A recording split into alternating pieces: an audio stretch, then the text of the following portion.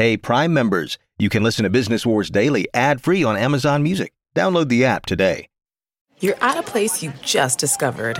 And being an American Express Platinum card member with global dining access by Resi helped you score tickets to quite the dining experience. Oh, okay, chef. You're looking at something you've never seen before, much less tasted. After your first bite, you say nothing because you're speechless. That's the powerful backing of American Express. See how to elevate your dining experiences at americanexpress.com/withAmex. Terms apply.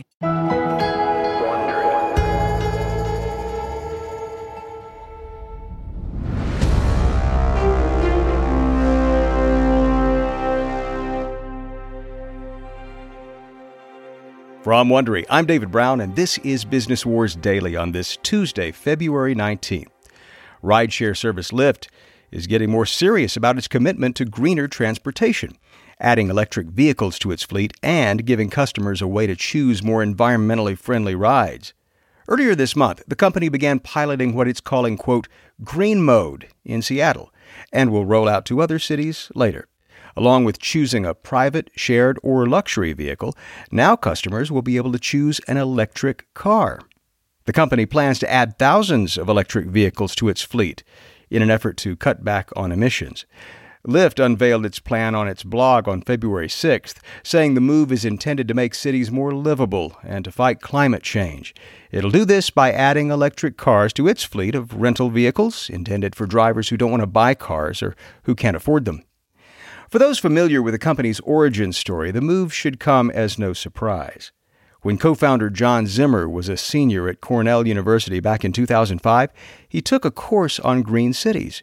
The course lit a fire under him about the urgency of urban environmental issues and about the possibilities that ride-sharing held in solving them. Ironically, both Lyft and Uber have been criticized for worsening global warming. Vehicles overtook power plants last year as the number one source of carbon emissions, and ride-hailing adds to the number of cars on the road. Many ride-sharers would take public transportation should Lyft and Uber not be available, or so the argument goes.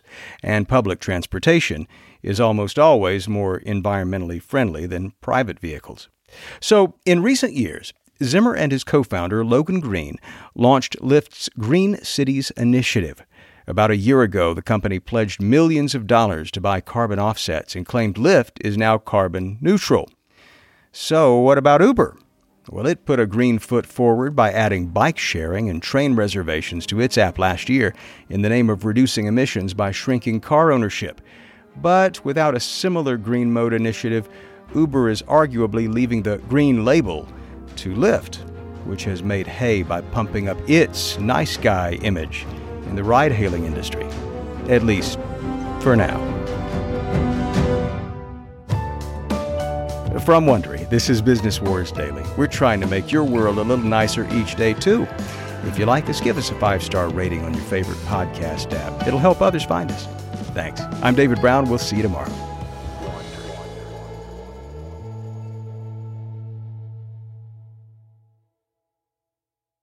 Hey, Prime members, you can listen to Business Wars Daily ad-free on Amazon Music. Download the Amazon Music app today. Or you can listen ad-free with Wondery Plus in Apple Podcasts. Before you go, tell us about yourself by completing a short survey at Wondery.com/survey.